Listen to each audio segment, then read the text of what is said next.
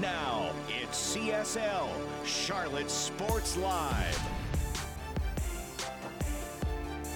Right now on Charlotte Sports Live, it appears like a line has been drawn in the sand between the Panthers and their star edge rusher Brian Burns, just days ahead of the franchise tag deadline.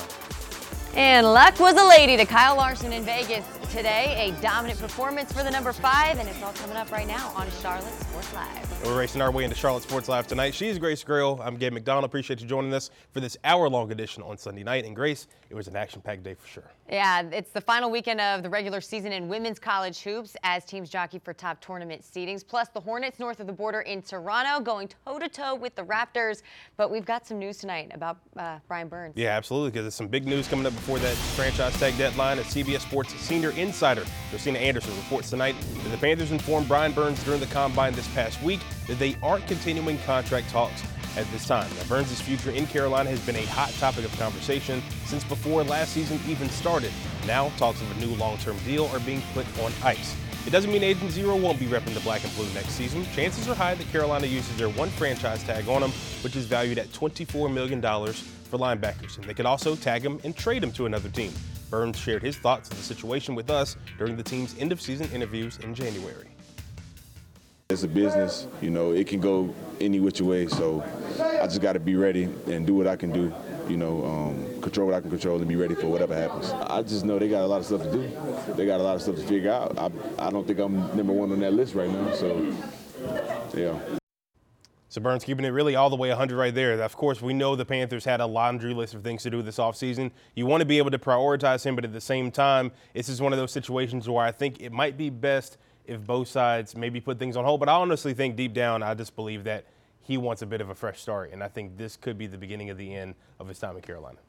Yeah, I mean, I don't know. To me, the Panthers, that sounds like, hey, this is a tag and trade type situation. Yeah. I wasn't quite, I know you were very high on that of just like, hey, it sounds like maybe they would more trade him after the tag, but they do. I mean, he even said it there. They have a ton of stuff to get done, and with bringing in again, new coaching staff, new GM, and now you have Brant Tillis in there as well. Like, I made this point before, like, Brant comes in with a fresh mind. He's worked through these situations before, and he's got no emotional attachment to these guys. He came in with the job of like, hey, we need to try to keep this defense as cohesive as possible because that was our most impressive unit. And it's not that they don't, I don't think they don't value Burns. How could you not value him? But when you've got a roster to work with, it'll be interesting because now with more cap space available, you wonder what's going to happen, but it sounds like they just couldn't agree on worth. And you mentioned the lack of emotional attachment too. That's something even Dave Canales brought up. He's like, hey, I'm coming in and that's one of my advantages. I don't really have that, relationship with these guys just yet. It's, a point where you can build the roster in other ways if you build around him, if you decide to build through the draft. So still time will tell, but we'll see. I think obviously Tuesday is going to be a very interesting day with that deadline coming up at 4 p.m. I think likely a tag will be done and then we'll just kind of see what happens from there. But I know he wants $30 million. Don't know if he's worth just that though. Well, it'll be interesting for sure, and we'll have it all for you here on Charlotte Sports Live. But we got to talk some basketball. The Hornets north of the border tonight in Toronto. Brandon Miller back in the lineup after missing Friday's game. They needed offense, and are you kidding me with that shot? That's just crazy. Clock winding down, buries it. We go to the third quarter. Got some good ball movement here. Trey Mann draws in the defense. Brandon Miller wide open this time, and he can make it. Covered, he can make it. Fourth quarter, Hornets down 2, over a minute left. Davies Bertans knocks down the go-ahead 3, so Hornets now up by 1, but Charlotte would not be able to keep that lead. This was a one-possession game in the final seconds, and I mean, Gary Trent Jr. just steals it right out of his hands and takes it the other way. Raptors win 111-106. Charlotte has now lost 5 out of its last 6 games. All right, we're looking at the final numbers in this one. 5 Hornets in double figures. Brandon Miller leading the way with 26 points and 10 rebounds. Miles Bridges had 20. Grant Williams with 18 and 13. Charlotte returns home Tuesday to face the Orlando Magic. Orlando Magic. Boogity, boogity, boogity. Moving to NASCAR, the Cup Series heading out west to Vegas this weekend. Last Sunday's race in Atlanta, certainly a tough act to follow. Joey Logano leading the field to green this afternoon. His second time doing so this season. Kyle Larson right beside him to start things off. This 27 laps in, some early trouble for Chris Buescher in the 17. Loses his front right tire and slams into the wall coming around turn 2. This would actually bring out the red flag as they had to make repairs to that wall out there. Buescher's day would be done after that. Back under green towards the end of stage 1. These two right here had quite the battle all day long. Kyle Larson able to hold off Tyler Reddick in the 45 to take stage 1. Larson's first stage win of the young season. These two were also 1-2 at the end of the second stage. To the third stage, you don't want to see this. Larson's still in front, but Corey LaJoie in the 7 spinning out after puncturing his right rear tire going into turn 2. LaJoie with a solid run up to this point. However, that would dampen his day. Caution comes out with just over 30 laps to go. Back under green on the restart, another battle. This time it's Ross Chastain and Larson going for the lead. Larson deciding to go low and take the inside to get back in front. You got a pack of Toyotas following them in Denny, Tyler Reddick, and Martin Truex Jr. And speaking of Reddick, here he is once again trying to close in on Larson and take the lead, but he's unable to get around and make a move to get in front. Simply put, Kyle Larson dominant today in Vegas. He takes the Pennzoil 400 to get his first win of the season and his third career win in Sin City. I knew Tyler was going to be the guy to beat from the first stage. You know, he was really fast there, and I was hoping those guys were going to get racing a little bit longer behind me because I felt like it was going to time out to where, you know, he was running really hard and getting the toe to catch me at the end. Such a great job by this Hendrick Cars Chevy team, and just their execution, pit road, restarts, all that was great. So cool to get a win here at Vegas again.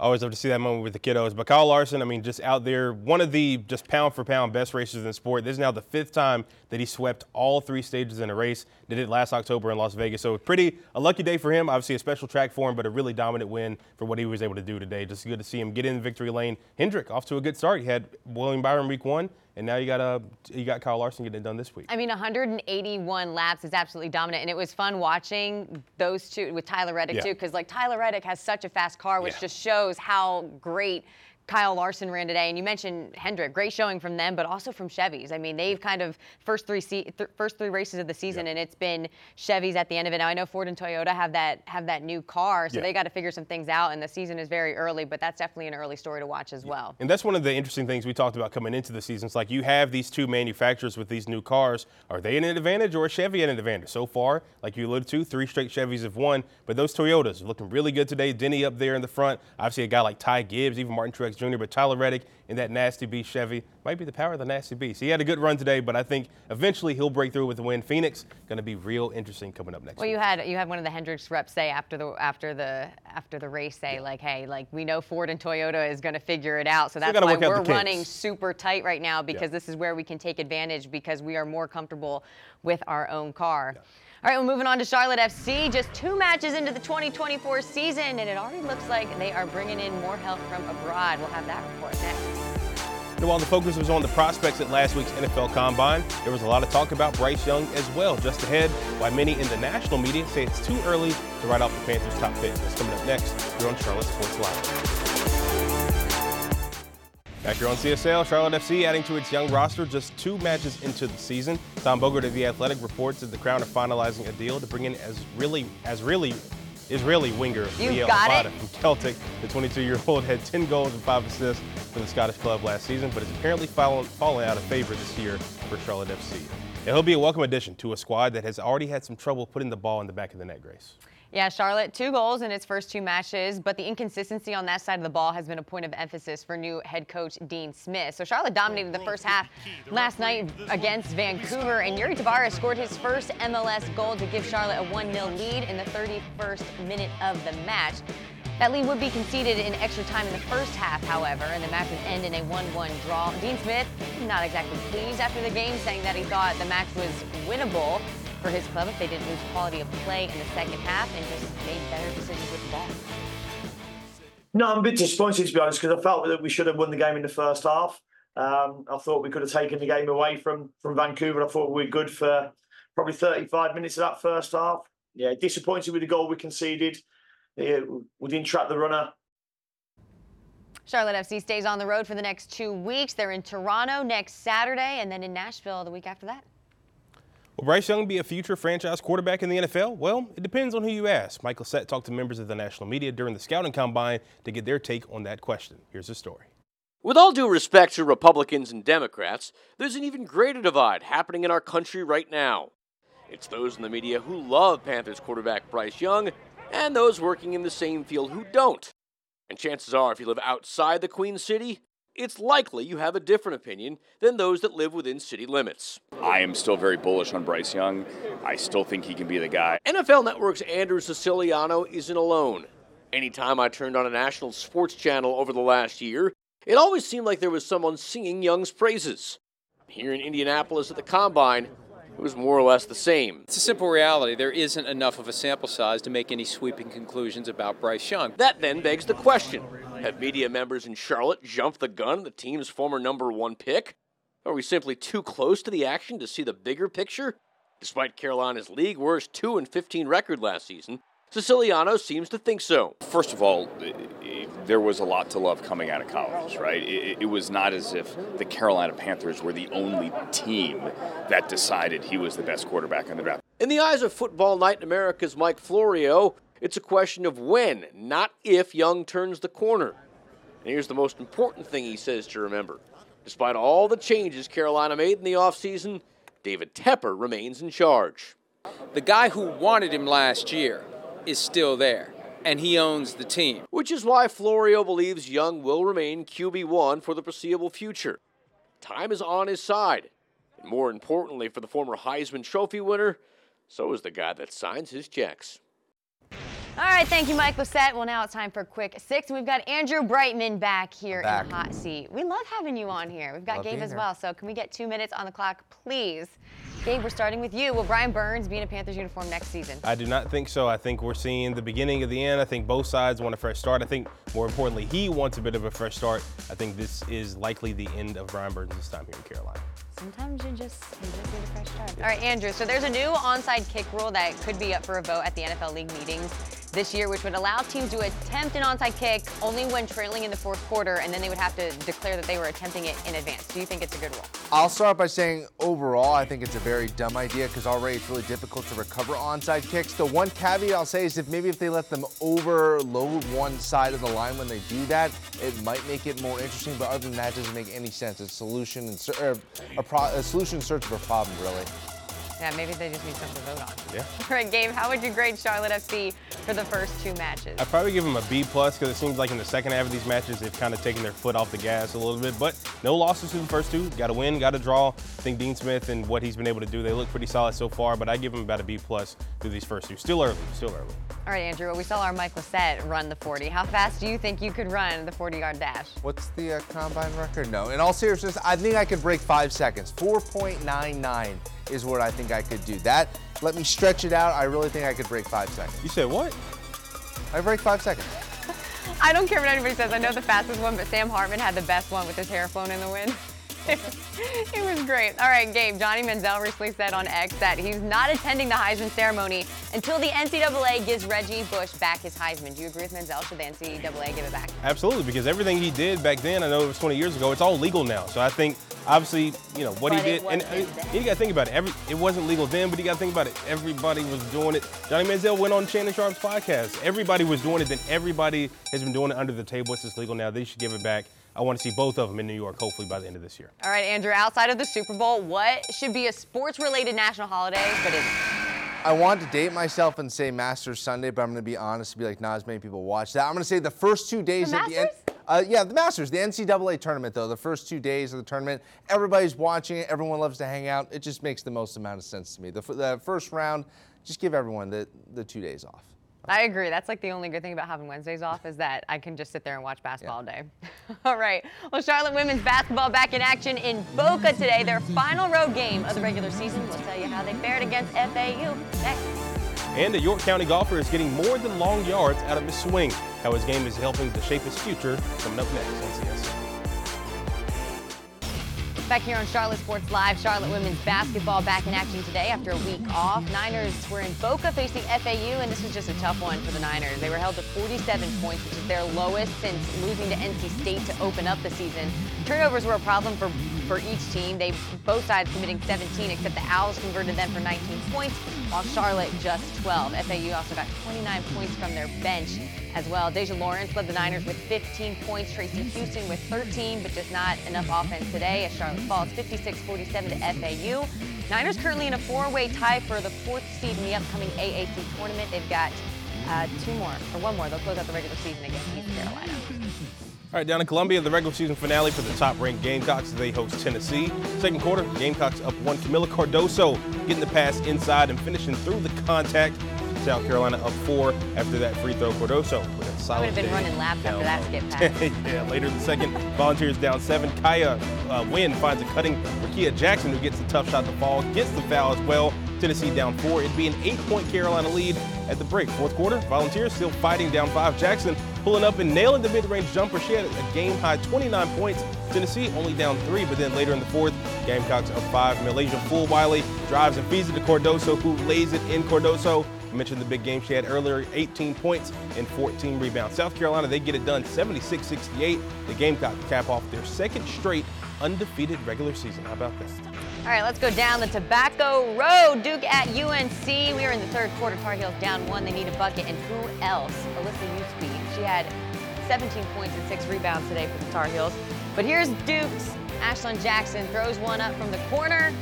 That's 3 of Jackson's team high 17 for Duke. She ties this game up at 41. Deja Kelly, she led all scorers with 18. How about this one? Contested from the elbow and 1. North Carolina starting to gain some space. It's a 7-point game. Well, the Charlotte native Reagan Richardson, not her best. Those were only 2 points today, but she kept things close, but it was not close enough. Tar Heels take it 63-59 over Duke. Finishing up in Raleigh, 12th ranked NC State hosting Wake Forest in the season finale. After trailing big early, Wake makes it a game. Madison Jordan burying the 3 from the wing. Deeks down to just 1 after 3 quarters. Early in the fourth, Wake would jump out in front off the offensive board. This time, it's Reagan Conley showing off the range from the other side of the court. She puts up that 3 and puts it in. That's the Deeks' first lead since 2-0 in the first quarter.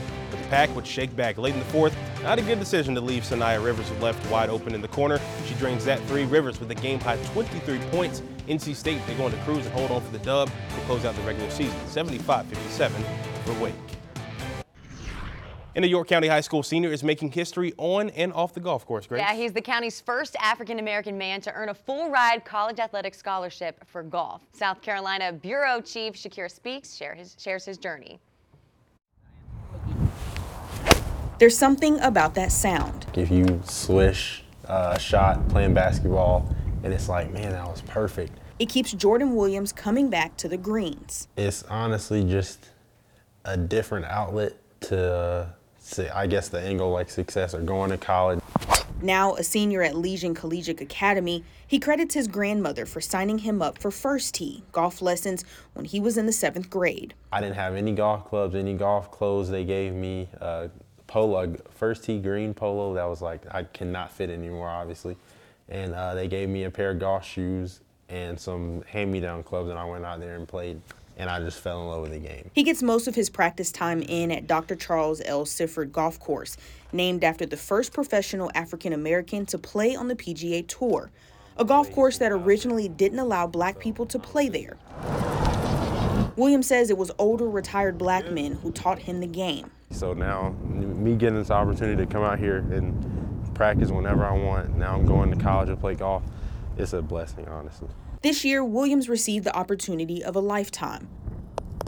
While competing in Steph Curry's golf tour, he was noticed by a Southern University golf coach, a historically black college in Louisiana. He talked to me for about 10 or 15 minutes, and he was like, if you need it, we're going to give you a full ride. And I was like, are you serious? And I just broke down immediately. Making him the first African-American in York County to receive a full-ride athletic scholarship in golf. He'll don the gold and Columbia blue in the fall. He says it was always his dream to get an athletic scholarship, and now he's going for free. You take that load off your parents, and then you get to have a degree and get out and get a job. Whatever it is, whatever you want to pursue, I can do that now with debt-free. Good stuff, Shaq. All right, well, from one great story to the next. Oh, man. We had a record-breaking run at the NFL Combine. This was not it, but as Mike Lissette will show you coming up, it is the effort that counts. You want to stick around for that. There hasn't been a lot of buzz around the Hornets this season, though, but a move made by the team a few days ago definitely makes the future feel a little bit brighter. We got more CSL in just 2 minutes. Back here on CSL, the NFL Combine is all about making good impressions on teams, and I can't think of a better impression than breaking the record for the 40-yard dash. That's what Xavier Worthy did this Saturday in Indy. On his second attempt, the Texas product showed off blazing speed with an official time of 4.21 seconds. That surpasses John Ross's time of 4.22 seconds. from the 2017 Combine. So after that, where the skyrocket stock is definitely about to skyrocket after that for sure. So that was fast, Grace. But now it's time to show you the opposite of fast. If you know Mike Lissette like we know Mike Lissette, then you know he is not afraid to test his skills on camera, which you got to give him credit for. But at the NFL Combine this past week, Mike put on quite a show. So let's just roll the tape. Okay, I'll admit it. I had ulterior motives at the NFL Combine this week.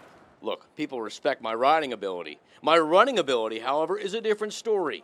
This was my chance for redemption. You'd probably have to go like sub 4.3, so if you got that in you. But as Carolina's new head coach Dave Canales would learn, history tells us I don't. Avid viewers of Charlotte Sports Live may remember me struggling with the 40 and Spartanburg a couple years ago, but I've been working out, I'm ready to go, and today, here in Indianapolis, I'm going to impress. Granted, there were a lot of doubters.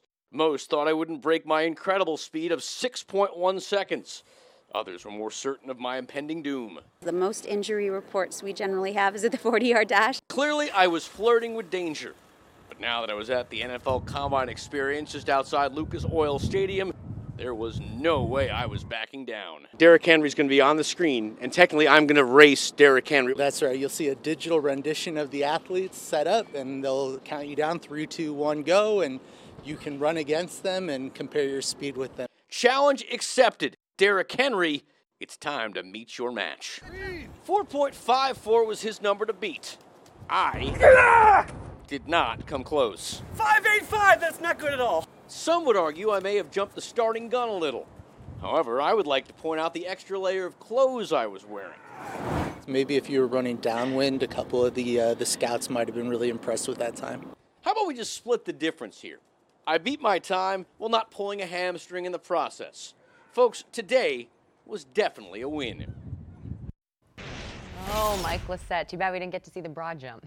All right, well, weeks after the Hornets announced Mitch Kupchak would be stepping down from his role in charge, the team quickly found his replacement, and he is Jeff Peterson, and it appears he is headed to Charlotte, as we can confirm the two sides are closing in on a new deal to make him the team's head man of basketball operations. The team has not made an official announcement of it yet, but Peterson is fresh off of a 6-year stint as the assistant GM in Brooklyn. During his time with the squad, he was reportedly instrumental in getting Kevin Durant and Kyrie Irving. At 35, he is set to become the youngest executive in the league. All right, well, everyone's favorite pre-race show returns next weekend for Phoenix. Around the Track makes its triumphant return. We'll go big with the breakout star of the 2024 season, driver of the 38 Ford Dark Horse Mustang, Todd Gilliland. Around the Track next Sunday at 11:30 a.m. And Gabe is standing by with someone who has already proven that he can win in the desert. Well, joining us now is Daniel Hemrick, driver of the number 31 for College Racing. Daniel, making a return to the Cup Series full-time. What's that transition been like coming back to Cup, and how's the start of the season been for you? Yeah, thanks for having me on. I'll tell you, it's been a journey for sure. 5 years exactly removed from the Cup Series since 2019, and super thankful to have found a home here at College Racing, back at the Cup level in the 31 full-time. And yeah, it's been an interesting start of the season, but man, these Cup seasons are a grind. And then you mentioned obviously having that stint before, winning the Rookie of the Year in 2019. What were some of the lessons that you feel like you learned from that first stint that you can bring into your career now as you look to move forward? Yeah, so much. My gosh. You work your whole life trying to get to the top level of whatever it is you're trying to achieve, and to get there, to then be knocked back down in the middle of that process, like you said, win Rookie of the Year. And this kind of taught me that, no matter what, you continue to show up, wake up every day, put the work in, and you'll be rewarded down the road, and you just cannot not show up. And I feel like that was a testament to us winning the Rookie of the Year that year in 2019, and no different than a testament of getting back here to the Cup level. I didn't know if it was ever going to work out again or not, but man, I'm super thankful that I continue to grind it out and have people believe in me like Matt Colleague and Chris Rice have here at College Racing. And yeah, it's good to take everything I learned, from those tougher times in my life as a race car driver to now get back here and be able to apply the lessons I learned. You mentioned the people up top at College. Who else did you lean on during that time? Because obviously, when you reach the top and you obviously, as a younger driver, and you kind of get brought back down to earth a little bit, it can take a toll on you. But who did you lean on during that time to get back to where you are now? Oh, gosh, we ain't got enough time to go through it all. But, man, I tell you, I've had some incredible support system in general. But first and foremost has been my family, right? My wife, Kinsey, she's a racer. That's how we met, was racing, and she gets it through and through. And at the end of the day, I think it taught us that, this thing we love in racing is great, man. It's all we know, but at the end of the day, it's not that deep. Driving race cars for a living. We have 2 beautiful kids here at home, and just thankful to now be able to continue to do what I love, but know that sun's gonna come up tomorrow one way or another. So yeah, just enjoy the ride, enjoy the journey, and not take any bit of it for granted. And yeah, having her to lean on within our family has been key for sure. And Colleague is still one of the newer teams in the Cup Series. How do you feel things have grown for you guys over the years since starting in 2016? That's a great question. My gosh, it's grown substantially. I remember, not even driving for Colleague Racing, but seeing the company build from their first day within our sport, to see it evolve into a race-winning, Xfinity and Cup team, has been incredible, man. It really doesn't happen this fast, but it's just a testament to our owner, Matt Colleague, and our leadership within Chris Rice and all the men and women there at Colleague Racing. They buy in. Do you feel there may be any advantages or disadvantages of being with a newer team in Cup Series? Yeah, I mean, I think, one of the advantages is just, we're still fairly small in the amount of head count or the size of our ship, if you will. And I kind of use that metaphor solely because of the fact that, we can turn ours a little quicker, right? Our ship's not quite as big, so we can turn it a little quicker if we need to pivot around our race car and our personnel and what we need to do to be better. Some of these bigger organizations, 400 or 500 people that have so many processes set in place, it's a little harder to change paths, if you will. We got to go back to Atlanta. A very thrilling race there. Of course, I know you finished 18th, but still an incredible finish between Ryan Blaney, Kyle Busch, and Daniel Suarez. Just your thoughts on that finish and what a race like that can do for the sport, because a lot of people are calling that one of the greatest races in recent memory. Yeah, and the people calling that they've got it right. It's for sure one of the greatest that I've ever been able to see, let alone be a part of.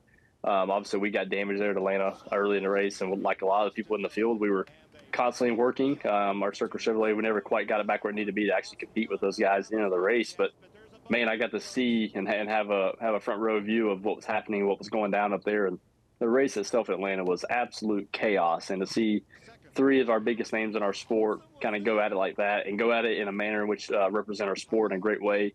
I think it was just a wake-up call that NASCAR is healthy, is thriving, is growing. And soon after that, heading back to Phoenix, the site of your very first NASCAR win where you won the 2021 Xfinity Championship. How special is it going to be going back there the week after? Yeah, I'm super excited to get back to Phoenix. Obviously, that place has a special place in my heart. But Phoenix, just in general, right, from a market standpoint, I feel like, how we race within the spring outing as a series, as a Cup level, I think it really sets a tone for our championship event when we come back in the fall. And yeah, I mean, just competing on Sundays at the Cup level is, one of the biggest dreams that you can ever think of as a kid. And to be able to go there and know we have a shot, that's fun, man. I'm super thankful for that. And Phoenix is a racetrack, like I said, that'll always be special to me. And it brings a lot out of guys as racers, what we need our race cars to do to have success. And yeah, hopefully we go there and do everything we can to give ourselves another good opportunity to have a solid day. Daniel Hemrick, driver of the 31, back in the Cup Series and looking to have a strong 2024 season. Daniel, appreciate your time. Absolutely. Thank you, guys. Appreciate it. Always good to chop it up with Mr. Hemrick. We're talking more about the Panthers coming up next. One draft analyst tells us why picking 33rd overall is a great spot for Carolina to be in April's draft. Plus, flag football is one of the fastest growing sports in the country and will soon take an even bigger step on an international level. We'll have those details coming up next. Back on CSL, the NFLPA released its team grades this week, and the Panthers got some mixed marks. Let's start with the good. They got an A for strength coaches and an A- for training staff and head coach. Despite being fired after just 11 games, it seems like players thought Frank Reich was a relatable guy. Now let's get to the bad. The players gave ownership, that's David Tepper, a D, which is the 28th worst in the NFL.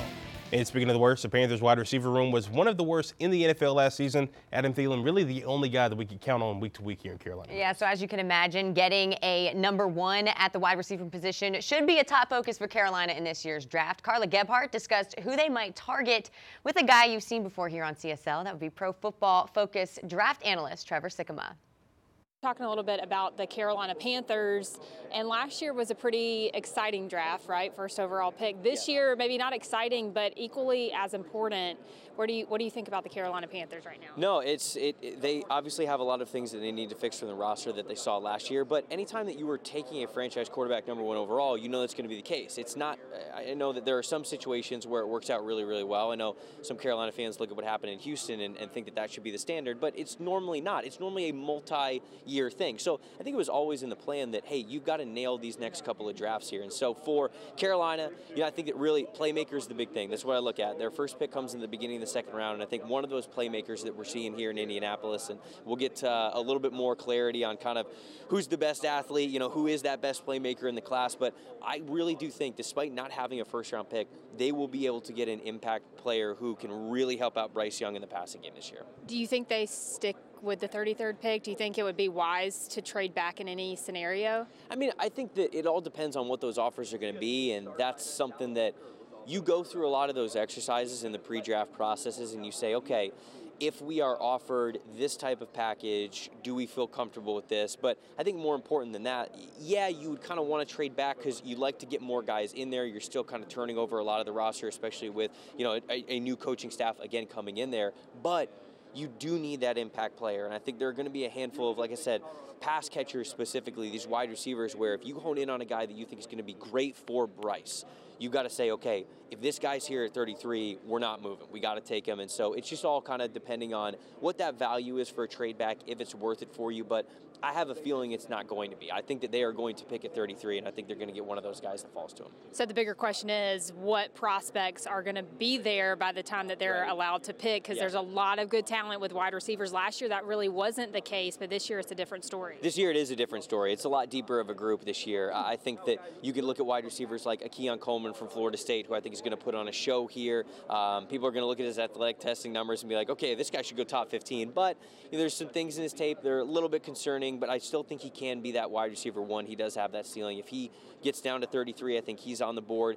A.D. Mitchell from Texas, Xavier Worthy from Texas, both of those guys are a little bit different. I think A.D. Mitchell reminds me a lot of what T. Higgins has been able to do for Cincinnati. We see him now commanding a lot of money in the market. Xavier Worthy, big-time athlete. I mean, he's somebody who, if you want to increase the vertical game and your passing game, he's a great piece to do it. But then I think there's also these players who have the ability to be big-time, high-volume receivers, even as early as rookies. A Ricky Pearsall from Florida, a Ladd McConkey from Georgia. Like, those are two players, maybe even a Roman Wilson from Michigan. These are guys who you can line up on the outside, in the slot, and they're players who, if you need to get 100 targets to one of your rookies, I don't think they're going to be overwhelmed. And so there's a lot of different shapes and sizes of these wide receivers where I could see a ton of them fitting for what Carolina needs. So it is a really good spot to be in there. Yeah, because head coach Dave Canales kind of said earlier this week, when you're drafting a wide receiver, it's kind of hard to expect a lot from their rookie season. So you're basically saying that there are a couple of guys that could come in and be productive that first year. Well, I think so, because, when you look at what Canales was able to do, certainly I know he wasn't calling plays, but his time in Seattle and then as a play caller in Tampa Bay, he had a handful of really good receivers that he got to work with and see how they work. And guys like DK Metcalf and Tyler Lockett in Seattle, you have Mike Evans, Chris Godwin, Trey Palmer from Tampa. And so he kind of was able to figure out last year the best way to get a lot of these guys involved. I think it was a great learning year from him. You saw them come on strong and obviously make a playoff push there at the end of the season. And I think that is a important background of where he's coming from, that he has dealt with a lot of different types of wide receivers and been able to get them the ball in a lot of different ways. So it is tough, just because it's tough for any rookie to come into the NFL and say, all right, produce like you did in college. It's a different game. It's a more talented game. It'll always take a little bit of time for them to get acclimated. But I do believe that certainly second half of the season of the rookie year for these guys, you could really start to see things click and have a much better version of the offense. Yeah, going to be fun to see what direction they go. Trevor, thanks so much. Of course. All right, thanks, Carla. Well, flag football, or just flag, as it is often referred to, has gotten a lot of exposure over the past couple of years. We just saw the NFL transition their Pro Bowl game to the less physical brand of football, and just this past October, the International Olympic Committee announced that flag football will be added to the 2028 Olympic Summer Games in Los Angeles. And Friday, they held tryouts for the national team right here in Charlotte. The top 60 men and top 60 women went through athletic testing and practice sessions on the campus of UNC Charlotte. Lots of athletes with Carolina ties out there, too, including the women's national team assistant coach, Mary Kate Beulah, who has just been really excited to see how far the sport has come. It's grown a lot. Like, the pool is getting stronger, not just the number, the amount of players, but the ability that we're seeing is huge. We've got some basketball players that are now playing flag football. The pool is just getting stronger, and that means that the sport is really catching on. All right, so out of the 120 athletes that tried out on Friday, the top 18 for each the men's and women's team advanced to team camp that will be held later this year in June, and that too will also be held at UNC Charlotte. Gabe? At that moment, I realized all the hard work I put in, all the late hours, all the weight cuts, all the injuries. I mean, they paid off, and it feels good to know everything paid off. Coming up, how one young man overcame being undersized to become one of the best high school wrestlers North Carolina has ever seen. We introduce you to Cameron Simpson Jr. coming up next on CSL. And conference expansion means the ACC's future basketball schedule is going to look quite a bit different. We'll show you which Carolina teams are headed to the West Coast next. Well, next season is going to look a little bit different in the ACC thanks to the additions of new members Cal, SMU, and Stanford. The league has announced conference matchups for the 2024-25 men's basketball season. So here they are. Duke's home and away matchups will be against North Carolina, Wake Forest, and Miami. And then they'll host Cal and Stanford, but travel to Dallas to face SMU. North Carolina home and aways with Duke, NC State, and Pitt. They will also host the three new schools inside the Dean Dome. NC State has home and aways with North Carolina, Wake, and Cal.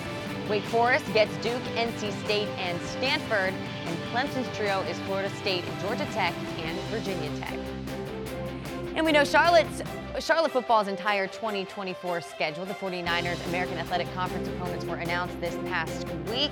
Following its 4 non-conference contests, including a Week 2 road test against UNC, Charlotte's first league game will come on the road at Rice September 28th. Their first AAC home game of the season comes October 5th against in-state rival East Carolina. It's going to be another tough challenge for head coach Biff Poggi. 6 opponents on the 49ers schedule went to bowl games last season. Gabe? Well, we've all heard the old saying, it's not about the size of the dog in the fight, but it's about the size of the fight in the dog. Well, as the new saying goes, Cameron Simpson Jr. simply has that dog in him. Here's a story of how a young man from right here in Charlotte overcame being undersized to become one of the best high school wrestlers this state has ever seen. My first sport that I really wanted to do was football. And I was like, oh no, this rocket taking off a little too slow. Cameron Stinson Sr.'s son, Cameron Jr., eventually found a new passion that led to him making a home on the mat. My first 3 years, I think I only won like 1 or 2 out of probably 100, 90, 100 matches. So it kind of, I don't know how I stuck with it all the way through, but I did. The struggles early on would pave the way for success for Cameron Stinson Jr., with his father, an assistant coach at Mallard Creek, and former South Mac wrestler helping lead the way. He told me to stay with it because, who knows what the sport will bring to me. It's not just for the winning, but to help me become a better person. So I stayed with it, and then as time came, I got better with the sport. As Cameron improved at his craft, the pressure on him would increase over time. However, the fear of failure was something that motivated him. When you have that fear going into a match, it kind of keeps you level-headed and keeps you in check just so you know, okay, I know something bad can happen at any time. Let me wrestle to the best of my ability and know, hey, let me be cautious of this and that. And I feel like that's just how people wrestle their best.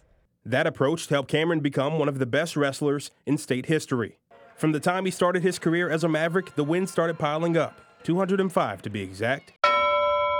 His record unblemished and legacy cemented as he is the first wrestler in North Carolina history to win over 200 matches and 4 consecutive state titles. Four-time state champion, Cameron Stinson.